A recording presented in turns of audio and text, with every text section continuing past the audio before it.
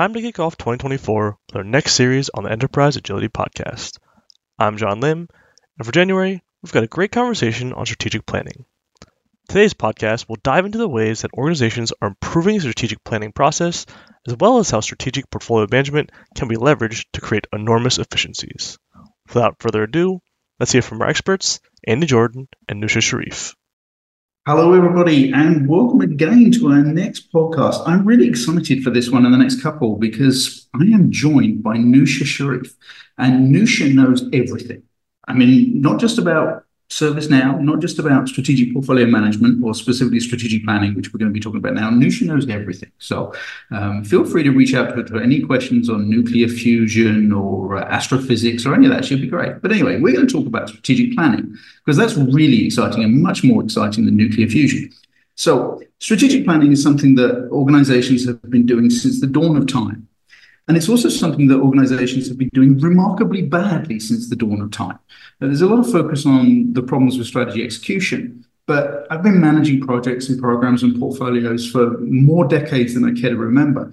And in all that time, I can't think of a single organization that didn't approve too many projects, that didn't think that magically this year it will be able to do 200 projects, even though for the previous 10 years it had failed miserably to do more than 100.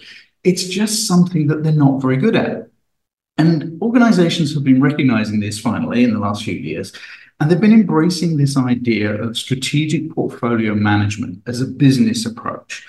And this is really designed to address one of the core fundamentals of strategic planning problems, which is the disconnect between the setting of the goals and objectives and the actual establishment, approval of the projects and programs and epics and whatever that is going to be actually delivering on those goals and objectives. In the past, the execs have stopped at this is what we need to achieve piece. And then the various department heads have worked with their teams to come up with proposed initiatives, which have gone through a review process and been approved or rejected based on business cases. And those business cases are just not always as effective and efficient as they could be. So strategic portfolio management is an idea that says, okay, we set those goals and objectives, but then the leadership team establishes those major investments, the key program level initiatives. They may not be called programs, they may be called something else, but those major program level initiatives that are going to be delivering the goals and objectives that the organization wants to achieve.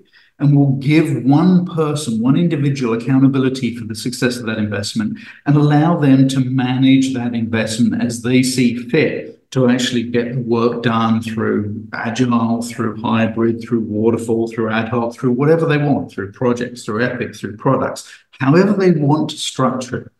That work can be self-contained, and as long as it makes the contribution to the goals, the OKRs that it's expected to, then all is good. And this has really been a game changer for strategic planning because it allows leaders to now directly send everything through. So that's great in theory, but it actually has to happen in the real world. So Nusha, let me bring you in here. You're working with a lot of organizations who are doing some amazing things as a result of their access to ServiceNow SPM.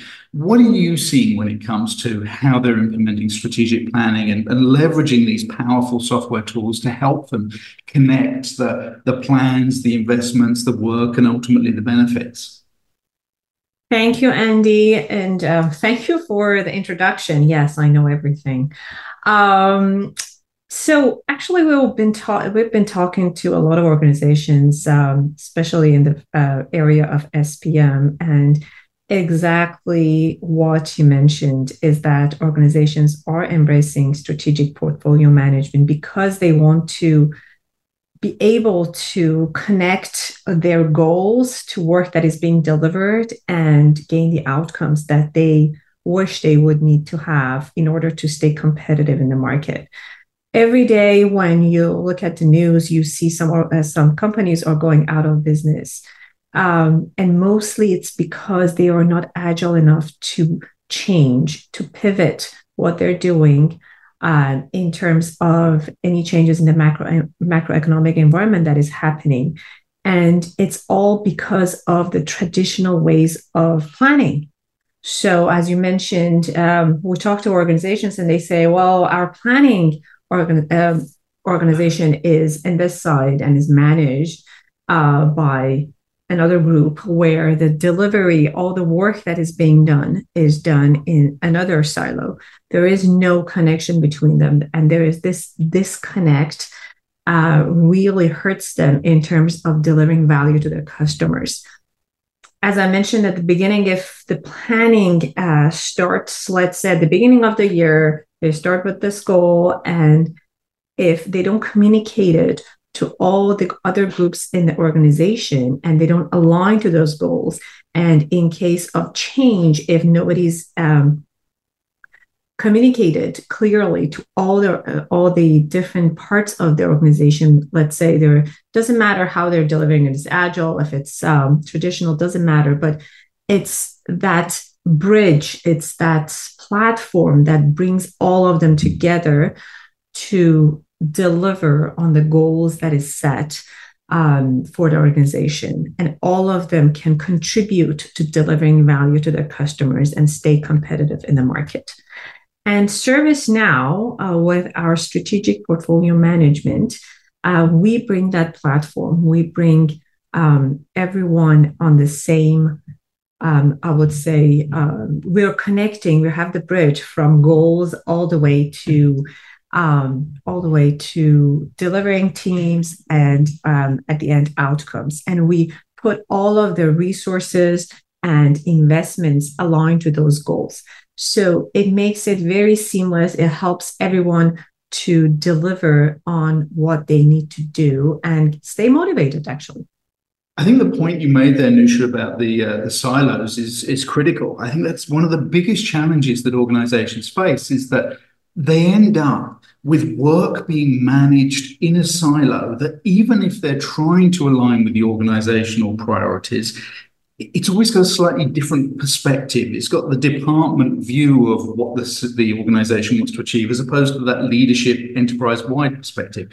And I think that's one of the key things that a solution like ServiceNow SPM can give people. It gives that same view, that continuous, consistent visibility, that complete transparency across the entire organization, and supports the ability to break down those silos. That really is a game changer, isn't it? Exactly, Andy. Actually, so when we talk to customers and they talk about organizations, they say, well, we are all working towards our organization's goals and in their silo. So not the company-wide strategy, not that North Star that everybody wants to work towards. Everyone will have their own goals, and they think that they're delivering on those goals. And at the end of the year, they're going to go to their organizational lead and say, well, we delivered on what you asked, but it may not be aligned to the goals of the company. So that is a problem that we see with organizations. Absolutely. And I think that's really what makes this, or what has made this in the past, so difficult to resolve, is people just don't realize there's a problem until it's too late. And if you're listening to this podcast, this is just for the initial planning piece. We've then got that whole exercise of replanning and continuous adjustments, because the world is inconsiderate enough to not stand still.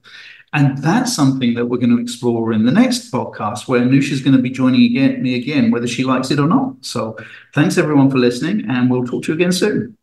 Thank you so much, Andy. Would love to join you again.